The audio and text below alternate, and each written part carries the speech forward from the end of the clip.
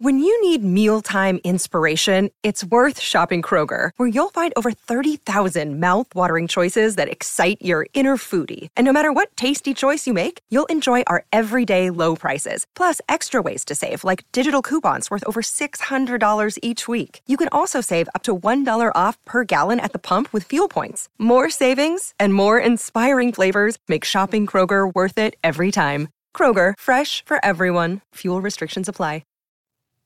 Chapter 9. The Dashwoods were now settled at Barton with tolerable comfort to themselves.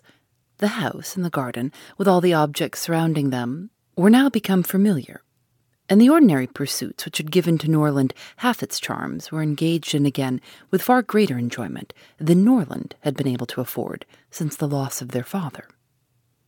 Sir John Middleton, who called on them every day for the first fortnight, and who was not in the habit of seeing much occupation at home, could not conceal his amazement on finding them always employed. Their visitors, except those from Barton Park, were not many, for in spite of Sir John's urgent entreaties that they would mix more in the neighbourhood, and repeated assurances of his carriage being always at their service, the independence of Mrs. Dashwood's spirit overcame the wish of society for her children, and she was resolute in declining to visit any family beyond the distance of a walk.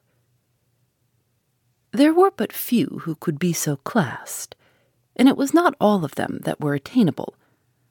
About 1.5 miles from the cottage, along the narrow winding valley of Allenham, which issued from that of Barton, as formerly described, the girls had, in one of their earliest walks, discovered an ancient, respectable-looking mansion, which, by reminding them a little of Norland, interested their imagination and made them wish to be better acquainted with it. But they learned, on inquiry, that its possessor, an elderly lady of very good character, was unfortunately too infirm to mix with the world, and never stirred from home. The whole country about them abounded in beautiful walks. The high downs, which invited them from almost every window of the cottage to seek the exquisite enjoyment of air on their summits, were a happy alternative when the dirt of the valleys beneath shut up their superior beauties. And towards one of these hills did Marianne and Margaret, one memorable morning, direct their steps, attracted by the partial sunshine of a showery sky, and unable longer to bear the confinement which the settled rain of the 2 preceding days had occasioned. The weather was not tempting enough to draw the 2 others from their pencil and their book, in spite of Marianne's declaration that the day would be lastingly fair, and that every threatening cloud would be drawn off from their hills, and the 2 girls set off together. They gaily ascended the downs, rejoicing in their own penetration at every glimpse of blue sky, and when they caught in their faces the animating gales of a high southwesterly wind, they pitied the fears which had prevented their mother and Eleanor from sharing such delightful sensations. "Is there a felicity in the world," said Marianne, "superior to this? Margaret, we will walk here at least 2 hours." Margaret agreed, and they pursued their way against the wind, resisting it with laughing delight for about 20 minutes longer, when suddenly the clouds united over their heads, and a driving rain set full in their face.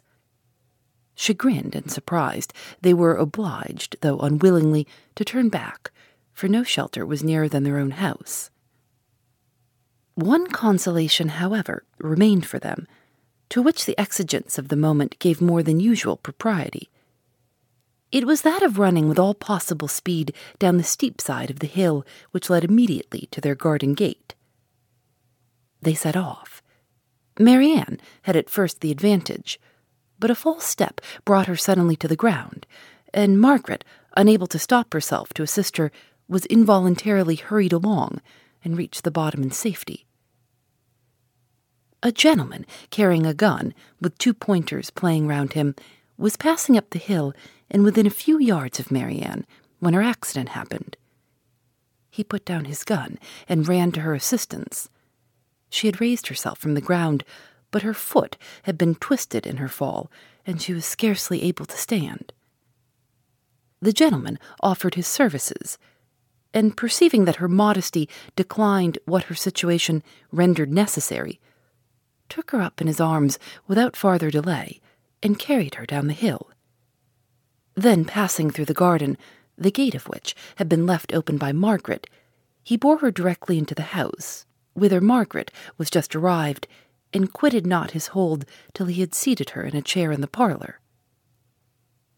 Elinor and her mother rose up in amazement at their entrance, and while the eyes of both were fixed on him with an evident wonder and a secret admiration which equally sprung from his appearance, he apologized for his intrusion by relating its cause, in a manner so frank and so graceful that his person, which was uncommonly handsome, received additional charms from his voice and expression.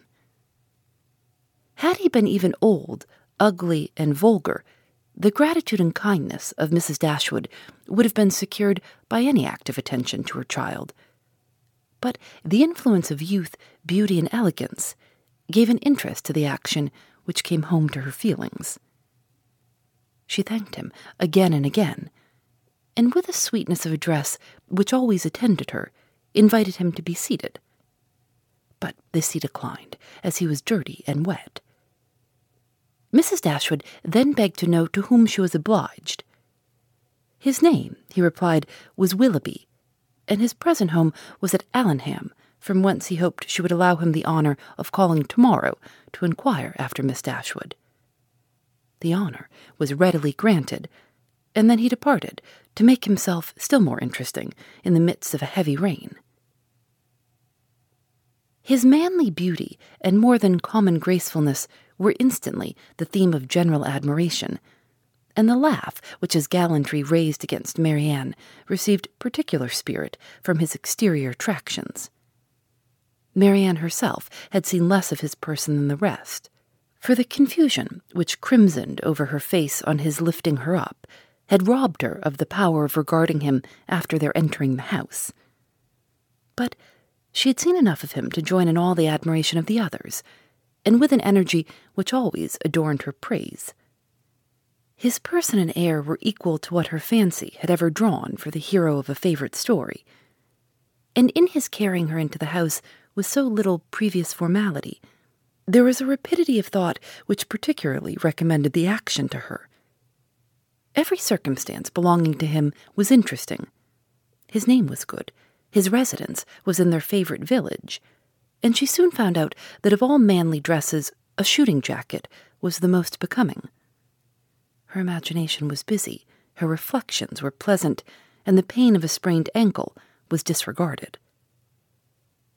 Sir John called on them as soon as the next interval of fair weather that morning allowed him to get out of doors, and Marianne's accident being related to him, he was eagerly asked whether he knew any gentleman of the name of Willoughby at Allenham.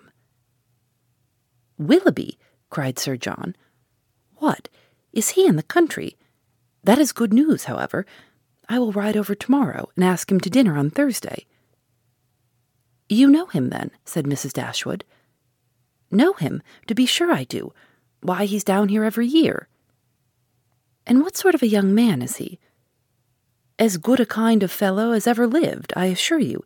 A very decent shot, and there is not a bolder rider in England." "And is that all you can say for him?" cried Marianne indignantly. "But what are his manners on more intimate acquaintance? What his pursuits, his talents, and genius?" Sir John was rather puzzled. "Upon my soul," said he, "I do not know much about him as to all that. But he is a pleasant, good-humoured fellow, and he's got the nicest little black bitch of a pointer I ever saw. Was she out with him today?" But Marianne could no more satisfy him as to the colour of Mr. Willoughby's pointer than he could describe to her the shades of his mind. "But who is he?" said Elinor. "Where does he come from? Has he a house at Allenham?" On this point Sir John could give more certain intelligence, and he told them that Mr. Willoughby had no property of his own in the country, that he resided there only while he was visiting the old lady at Allenham Court, to whom he was related, and whose possessions he was to inherit, adding, Yes, he's very well worth catching, I can tell you, Miss Dashwood. He has a pretty little estate of his own in Somersetshire, besides, and if I were you, I would not give him up to my younger sister, in spite of all this tumbling down hills. Miss Marianne must not expect to have all the men to herself. Brandon will be jealous if she does not take care." "I do not believe," said Mrs. Dashwood, with a good-humoured smile, "that Mr. Willoughby will be incommoded by the attempts of either of my daughters towards what you call catching him. It is not an employment to which they have been brought up. Men are very safe with us, let them be ever so rich. I am glad to find, however, from what you say, that he is a respectable young man, and one whose acquaintance will not be ineligible." "He is as good a sort of fellow, I believe, as ever lived," repeated Sir John. "I remember last Christmas at a little hop at the park, he danced from 8 o'clock till 4, without once sitting down." "Did he indeed?" cried Marianne, with sparkling eyes, "and with elegance, with spirit?" "Yes, and he was up again at 8 to ride to Covert." "That is what I like. That is what a young man ought to be. Whatever be his pursuits, his eagerness in them should know no moderation, and leave him no sense of fatigue." "Ay, I see how it will be," said Sir John. "I see how it will be. You will be setting your cap at him now, and never think of poor Brandon." "That is an expression, Sir John," said Marianne warmly, "which I particularly dislike. I abhor every commonplace phrase by which wit is intended, and setting one's cap at a man, or making a conquest, are the most odious of all. Their tendency is gross and illiberal, and if their construction could ever be deemed clever, time has long ago destroyed all its ingenuity." Sir John did not much understand this reproof, but he laughed as heartily as if he did, and then replied, "Ay, you will make conquests enough, I dare say, one way or other. Poor Brandon, he is quite smitten already, and he is very well worth setting your cap at, I can tell you, in spite of all this tumbling about and spraining of ankles." Chapter 10. Marianne's preserver, as Margaret, with more elegance than precision, styled Willoughby, called at the cottage early the next morning to make his personal inquiries. He was received by Mrs. Dashwood with more than politeness, with a kindness which Sir John's account of him and her own gratitude prompted, and everything that passed during the visit tended to assure him of the sense, elegance, mutual affection, and domestic comfort of the family to whom accident had now introduced him. Of their personal charms he had not required a second interview to be convinced. Miss Dashwood had a delicate complexion, regular features, and a remarkably pretty figure. Marianne was still handsomer. Her form, though not so correct as her sister's, in having the advantage of height, was more striking, and her face was so lovely that when in the common cant of praise she was called a beautiful girl, truth was less violently outraged than usually happens. Her skin was very brown, but from its transparency her complexion was uncommonly brilliant. Her features were all good, her smile was sweet and attractive, and in her eyes, which were very dark, there was a life, a spirit, an eagerness, which could hardly be seen without delight. From Willoughby their expression was at first held back by the embarrassment which the remembrance of his assistance created.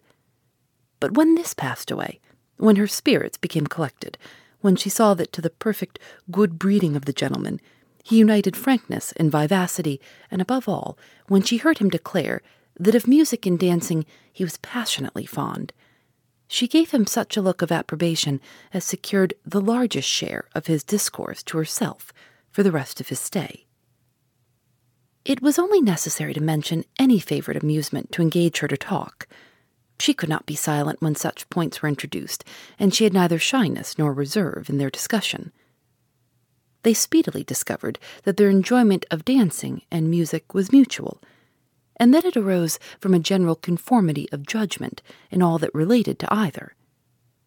Encouraged by this to a further examination of his opinions, she proceeded to question him on the subject of books. Her favourite authors were brought forward and dwelt upon with so rapturous a delight that any young man of 25 must have been insensible indeed not to become an immediate convert to the excellence of such works, however disregarded before. Their taste was strikingly alike. The same books, the same passages were idolized by each.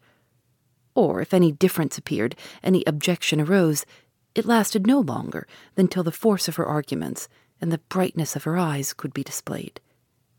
He acquiesced in all her decisions, caught all her enthusiasm, and long before his visit concluded, they conversed with the familiarity of a long-established acquaintance.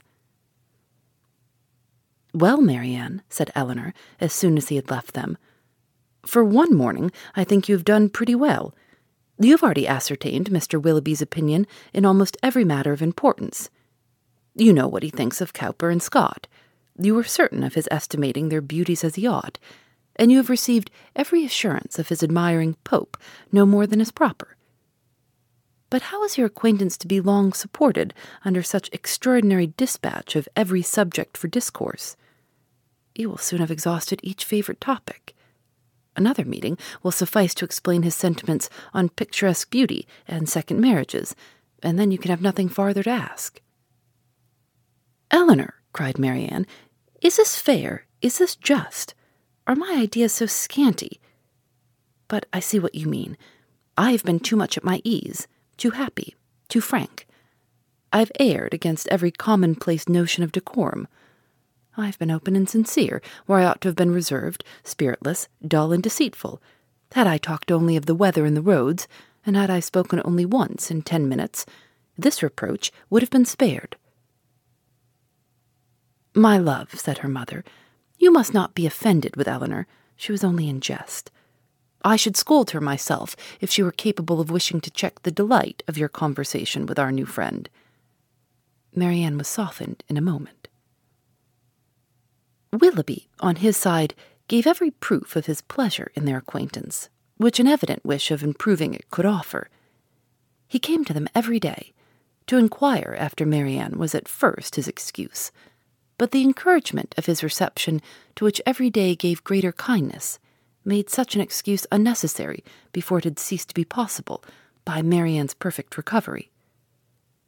She was confined for some days to the house, but never had any confinement been less irksome. Willoughby was a young man of good abilities, quick imagination, lively spirits, and open, affectionate manners. He was exactly formed to engage Marianne's heart, for, with all this, he joined not only a captivating person, but a natural ardor of mind which was now roused and increased by the example of her own, and which recommended him to her affection beyond everything else. His society became gradually her most exquisite enjoyment. They read, they talked, they sang together. His musical talents were considerable, and he read with all the sensibility and spirit which Edward had unfortunately wanted. In Mrs. Dashwood's estimation, he was as faultless as in Marianne's, and Eleanor saw nothing to censure in him but a propensity, in which he strongly resembled and delighted her sister, of saying too much what he thought on every occasion, without attention to persons or circumstances. In hastily forming and giving his opinion of other people, in sacrificing general politeness to the enjoyment of undivided attention where his heart was engaged, and in slighting too easily the forms of worldly propriety, he displayed a want of caution which Eleanor could not approve, in spite of all that he and Marianne could say in its support. Marianne began now to perceive that the desperation which had seized her at 16 1/2 of ever seeing a man who could satisfy her ideas of perfection had been rash and unjustifiable. Willoughby was all that her fancy had delineated in that unhappy hour, and in every brighter period, as capable of attaching her, and his behaviour declared his wishes to be in that respect as earnest as his abilities were strong. Her mother, too, in whose mind not one speculative thought of their marriage had been raised by his prospect of riches, was led before the end of a week to hope and expected, and secretly to congratulate herself on having gained 2 such son-in-laws as Edward and Willoughby. Colonel Brandon's partiality for Marianne which had so early been discovered by his friends, now first became perceptible to Elinor when it ceased to be noticed by them. Their attention and wit were drawn off to his more fortunate rival, and the raillery which the other had incurred before any partiality arose was removed when his feelings began really to call for the ridicule so justly annexed to sensibility. Elinor was obliged, though unwillingly, to believe that the sentiments which Mrs. Jennings had assigned him for her own satisfaction were now actually excited by her sister, and that however a general resemblance of disposition between the parties might forward the affection of Mr. Willoughby, an equally striking opposition of character was no hindrance to the regard of Colonel Brandon. She saw it with concern, for what could a silent man of 35 hope when opposed to a very lively one of 25, and as she could not even wish him successful, she heartily wished him indifferent. She liked him, in spite of his gravity and reserve. She beheld him an object of interest. His manners, though serious, were mild, and his reserve appeared rather the result of some oppression of spirits than of any natural gloominess of temper. Sir John had dropped hints of past injuries and disappointments, which justified her belief of his being an unfortunate man, and she regarded him with respect and compassion. Perhaps she pitied and esteemed him the more because he was slighted by Willoughby and Marianne, who, prejudiced against him for being neither lively nor young, seemed resolved to undervalue his merits. "Brandon is just the kind of man," said Willoughby one day, when they were talking of him together, "whom everybody speaks well of, and nobody cares about, whom all are delighted to see, and nobody remembers to talk to." "That is exactly what I think of him," cried Marianne. "Do not boast of it, however," said Elinor, "for it is injustice in both of you. He is highly esteemed by all the family at the Park, and I never see him myself without taking pains to converse with him." "That he is patronized by you," replied Willoughby, "is certainly in his favour. But as for the esteem of the others, it is a reproach in itself. Who would submit to the indignity of being approved by such a woman as Lady Middleton and Mrs. Jennings, that could command the indifference of anybody else?" "But perhaps the abuse of such people as yourself and Marianne will make amends for the regard of Lady Middleton and her mother. If their praise is censure, your censure may be praise, for they are not more undiscerning than you are prejudiced and unjust. In defense of your protégé, you can even be saucy." "My protégé, as you call him, is a sensible man, and sense will always have attractions for me. Yes, Marianne, even in a man between 30 and 40, he has seen a great deal of the world, has been abroad, has read, and has a thinking mind. I have found him capable of giving me much information on various subjects, and he has always answered my inquiries with readiness of good breeding and good nature." "That is to say," cried Marianne contemptuously, "he has told you that in the East Indies the climate is hot and the mosquitoes are troublesome." "He would have told me so, I doubt not, had I made any such inquiries, but they happened to be points on which I had been previously informed." "Perhaps," said Willoughby, "his observations may have extended to the existence of gold moors and palanquins." "I may venture to say that his observations have stretched much further than your candour. But why should you dislike him?" "I do not dislike him. I consider him, on the contrary, as a very respectable man, who is everybody's good word and nobody's notice, who has more money than he can spend, more time than he knows how to employ, and 2 new coats every year."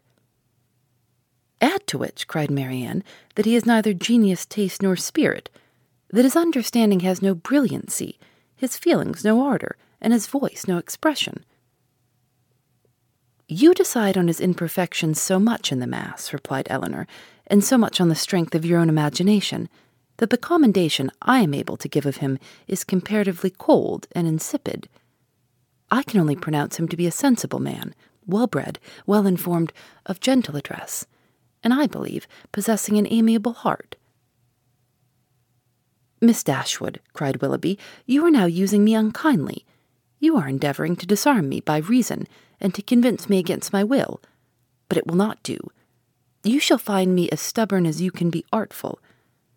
I have 3 unanswerable reasons for disliking Colonel Brandon. He threatened me with rain when I wanted it to be fine. He has found fault with the hanging of my curricle. And I cannot persuade him to buy my brown mare. If it will be any satisfaction to you, however, to be told that I believe his character to be in other respects irreproachable, I am ready to confess it. And in return for an acknowledgment which must give me some pain, you cannot deny me the privilege of disliking him as much as ever. Phoebe Reads a Mystery is recorded in the studios of North Carolina Public Radio, WUNC.